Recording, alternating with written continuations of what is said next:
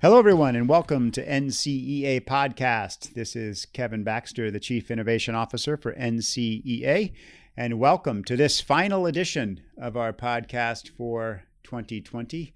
And all the jokes are true. We're glad to have 2020 in our rearview mirror in a few weeks. But it's been great being with us. It's our inaugural year of the podcast, and we thank you so much for your listenership throughout the year. This episode is sponsored by Sadlier. For over 200 years, Sadlier has been providing meaningful catechetical formation resources for Catholic educators. Check out their annual Advent calendar for children and families to celebrate each day of the Advent season with fun and simple suggestions. Download your free calendar today at sadlier.com/AdventNCEA. That's sadlier.com/ADVENTNCEA. We are very, very blessed to have Bob Seamans with us, who's at Franciscan University, to talk about spiritual direction and discernment. And so, Bob, welcome to the podcast. Thank you very much. I appreciate it, Kevin. And so, Bob, we're going to start off. I talked a little bit about discernment and spiritual direction. I always feel like this is a great time of year to do it. The holidays sometimes gives us some time to pause. And also gives us some personal reflection time to prayerfully think about our life and kind of what we're doing professionally, what we're doing personally. And so I think this time of year is a great time of year for people to hear some conversation on that. So first, just give us a little bit of background of yourself, your professional background, and how you found yourself in your current role at Franciscan, which I knew is a relatively new program. Yeah, wonderful. So I'm a graduate of the university, and then I've kind of lived all over as a vagabond for our Lord.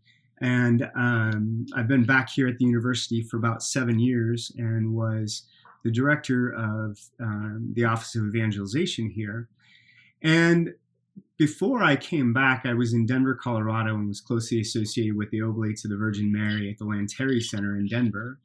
And it was there that I experienced St. Ignatius's exercises, and then also received spiritual direction, and then went through their program to be trained as a spiritual director. I had no clue what the Lord had in store for me with that. And about 3 years ago now, folks here at the university decided that we needed to seriously begin to talk about a center where we could train people to do spiritual direction, in particular because of such a rise that we have been seeing, I think our world has been seeing, that people want to be walked with, they want to be accompanied with. And it's just beautiful.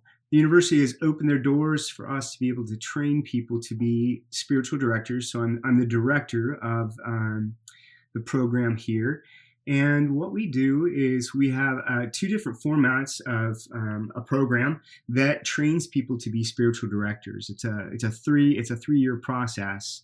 And this past summer, we did our first summer intensive where we had people from all over the nation come in, even in the midst of a pandemic. And they stayed with us for 2 weeks and learned the beginnings of the art of spiritual direction. So in a nutshell, that's a little bit right there about what I've been doing here at the university and a little bit about our program. That's wonderful. And I think about that work is so important. And I imagine our audience is Catholic educators, Catholic school educators largely. And principals and teachers. And I imagine they would be incredibly intrigued about spiritual direction and in terms of how that could benefit them in their work and in their personal life. So what are the key aspects of that program that you would highlight in terms of if I'm a principal, a lay principal or a lay teacher, and I'd like to go explore this a little bit more. What would the program look like from that perspective? Yeah. So I believe it's in Evangelium Nuntiandi where it says, if if we are to be teachers, we have to first be witnesses, and then it's only then, when we are witnesses, that we can actually truly be teachers. And one of my favorite quotes by Pope John Paul II is, he talks about how our world is in desperate need of experts of the human heart, those who can journey with, walk with the pains, the sufferings, and the joys of others. But first, they need to be contemplatives of our Lord, who have fallen deeply in love with the Lord, because then they're witnesses first, right? So our program here really stresses in particular self-awareness. Self-awareness before God. Who am I? Where am I going? Where is God leading me? How is God calling me? And it's in that place right there where self-awareness is just truly born and experienced. And then from there, they're able to go out and give what they have received.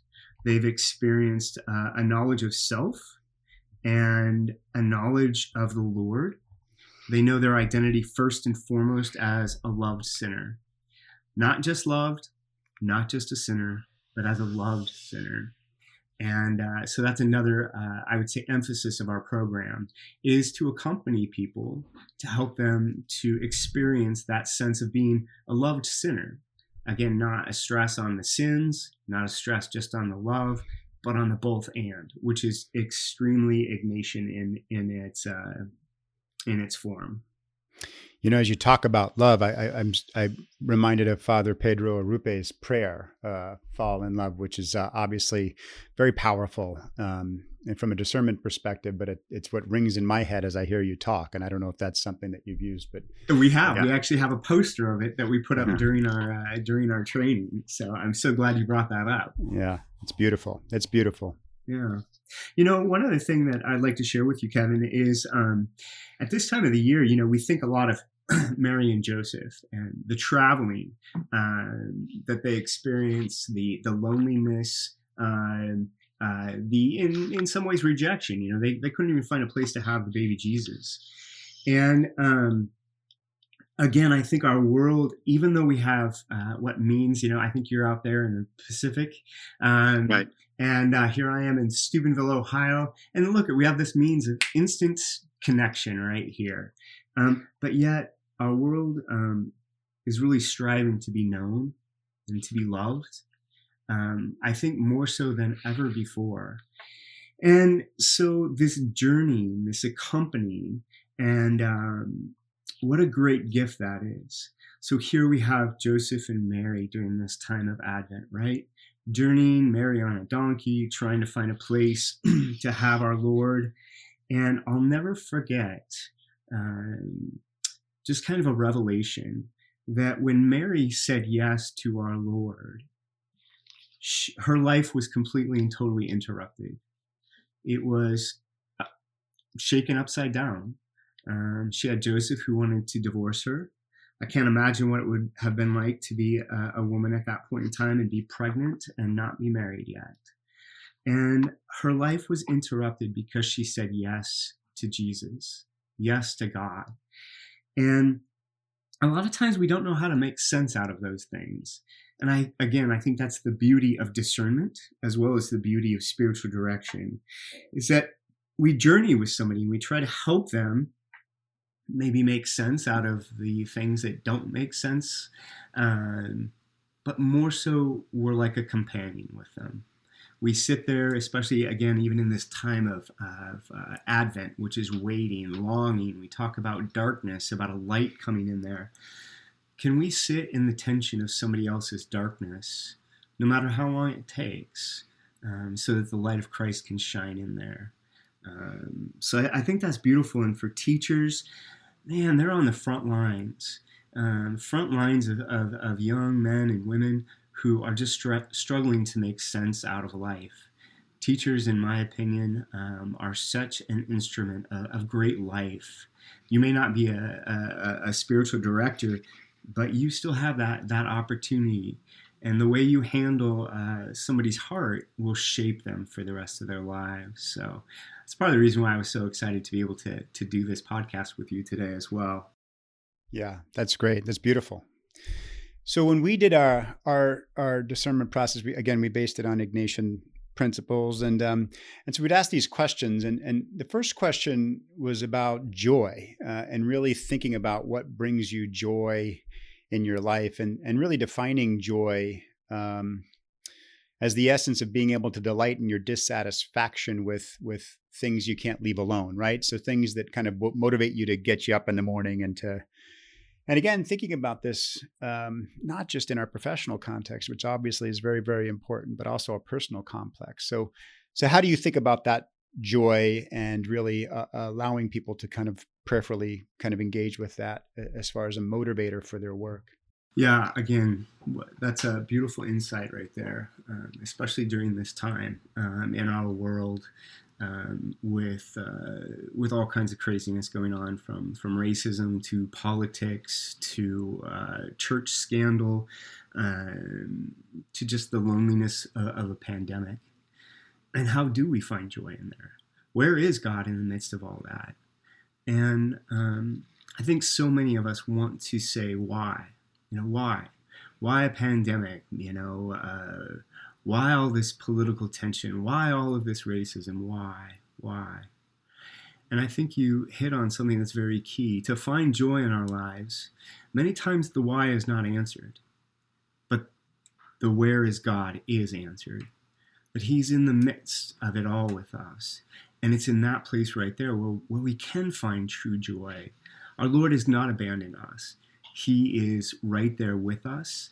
And that can bring us great joy and great consolation during the craziest of times in our lives.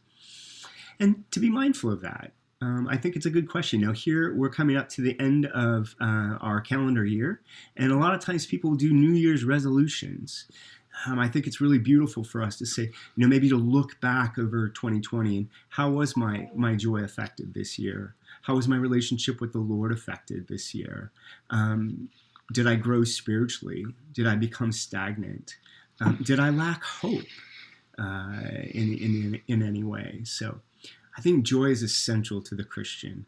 A Christian cannot live without a sense of joy in their hearts because of who Christ is and what he has done and what he will continue to do for us. Again, that's beautiful. So I'm curious too, because we'll continue with these there are two more discernment questions, but I'm thinking about it too in light of spiritual direction. And when you're providing the course, obviously you're training people to be spiritual directors, but when spiritual directors meet with people they're counseling, is there a professional component to that? I mean, are they encouraged to seek that, or is it really more of the inner spiritual self that they're trying to form and nurture and grow? Yeah, I would say it's a both and. A spiritual director should be one who is able to, be genuine with their directee, have a real beautiful, unconditional, positive regard or love for them, and also be able to be empathetic, exactly as our Lord was at the death of Lazarus with Mary and Martha. So I think that there's a real personal element, and I think that is first and foremost, because nobody is alike. And when we sit in front of one directee and sit in front of another one, we should still be consumed with a sense of awe and wonder at the different individuals, because we're all beloved sons and daughters of God, unique. Nobody is repeatable. And then there's also elements on it. Maybe I think this is what you're getting at there with the professional level of, helping people to know how to pray, helping people to know how to discern, helping people to be able to walk through the journey of their life and be able to say, is this consolation? Is this desolation? So a little bit of a teaching element there, but really it's just allowing an individual to express their heart. One of my favorite phrases to directees is, tell me about your heart. And so I can't begin to tell you how many times people are so caught off guard by that. Nobody's ever asked me how my heart is. And then there's a real connection where the Holy Spirit can just come in And the other thing that I just like to say too is, a spiritual director is never meant to be the be all and end all. The only real spiritual director is the Holy Spirit.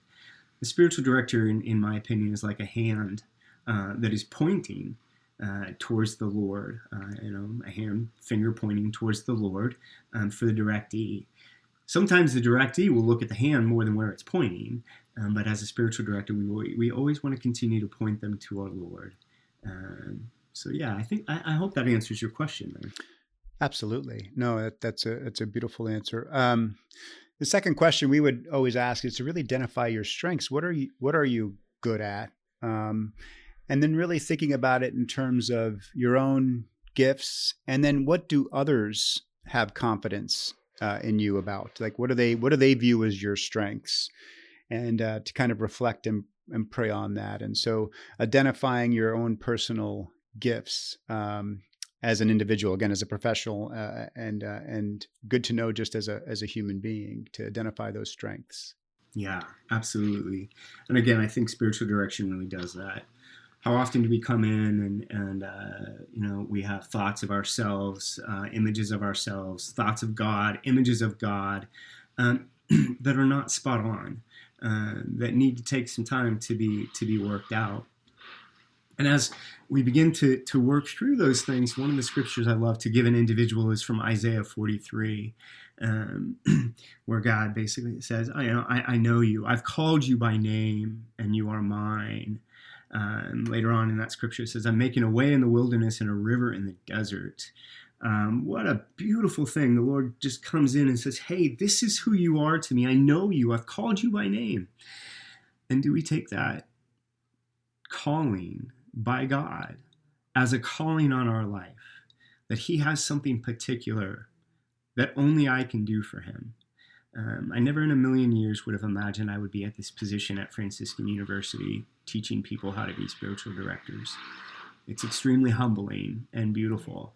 And many times the only reason I can honestly say the only reason I'm doing it is out of obedience, because I'm like, who the heck am I?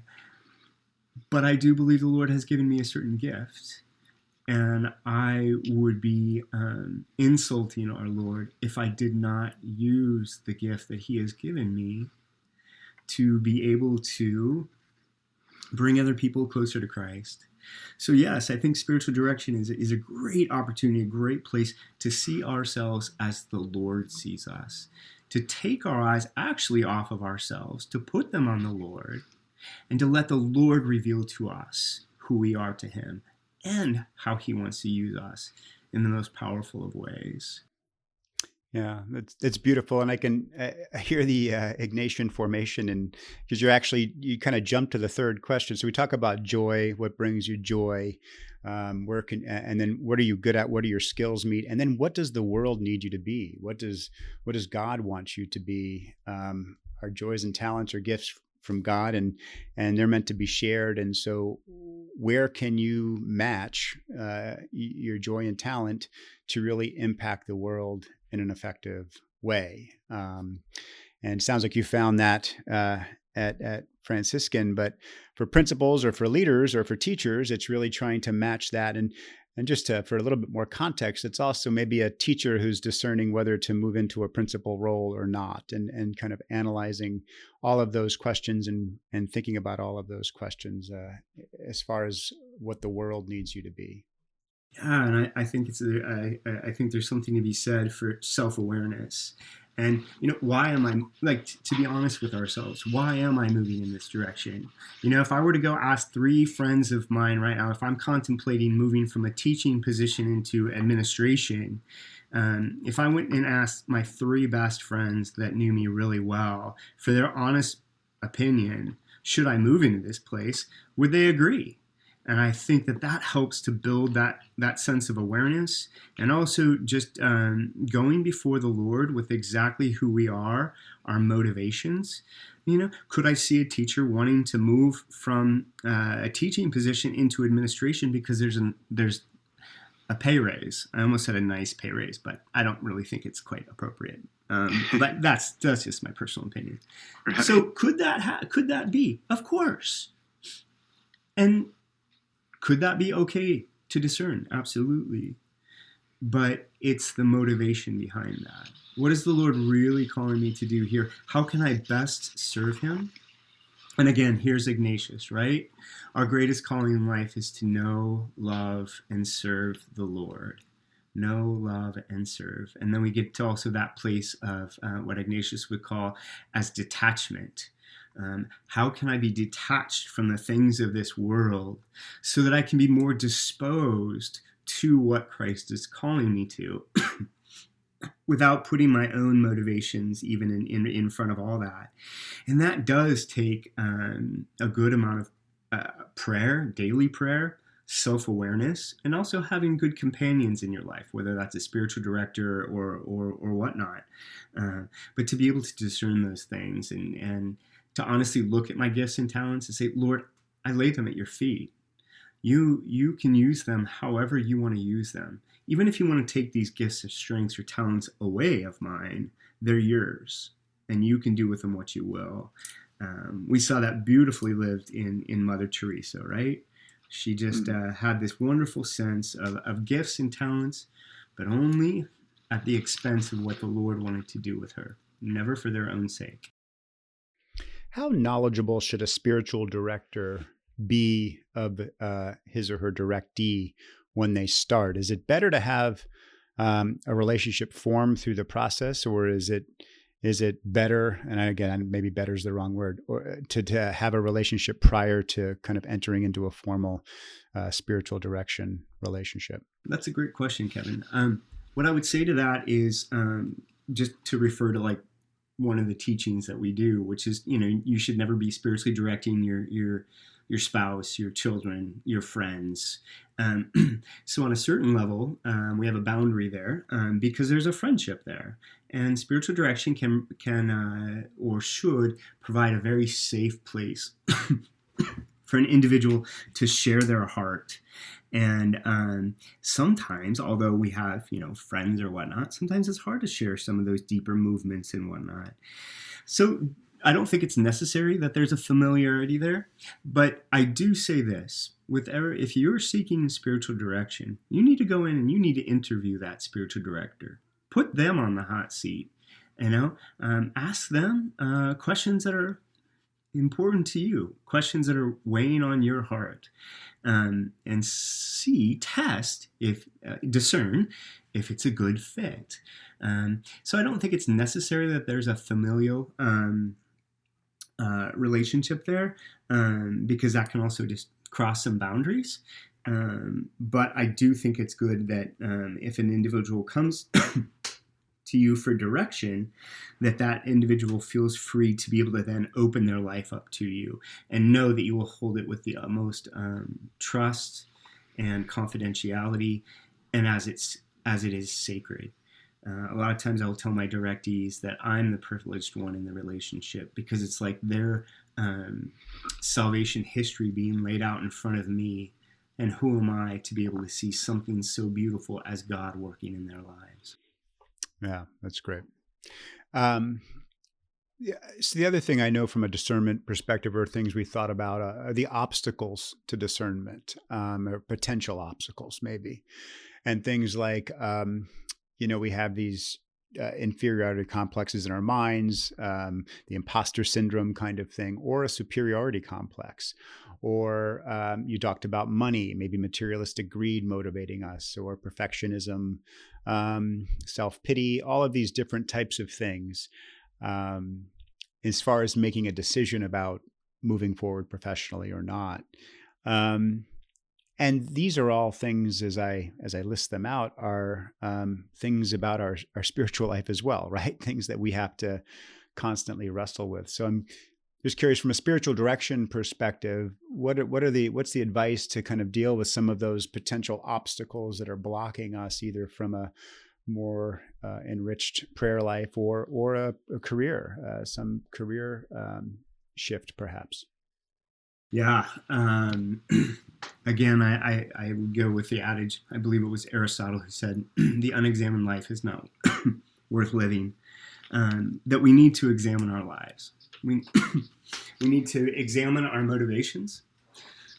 Three things: we need to be open, honest, and humble. So, can I be honest with myself? Even during this time of pandemic, have I quarantined well? But yet, have I let my prayer life slip because I'm more attracted to something, say, as Netflix or whatnot?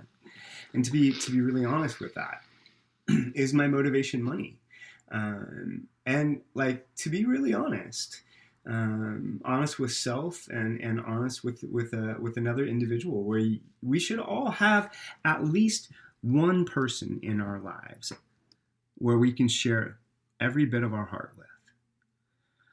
At least one individual, because that is where freedom truly is, where we can share these obstacles, where we can really step into that place and say, yeah, I'm not praying the way I should be.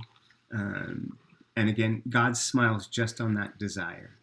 And I think that's so beautiful too. And in a way, a spiritual director can really help and reaffirm an individual that says, the Lord's smiling just on your desire, okay? Now let's help you to put that desire into practice and into action from there. So to be mindful and then to begin to step against those obstacles. And that's a lot of hard work just right there, but it's good work.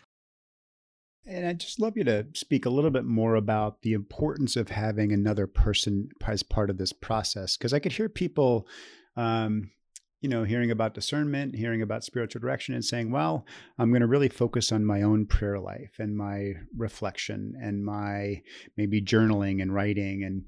And I can do this on my own, if you will. And just a little bit more on the importance of having another human being that you're speaking to about some of these issues, the open, honest, and humble conversations. Yeah, I just think it's so important. I know in my own life, I have never been challenged to grow more than when I am accompanied by an individual.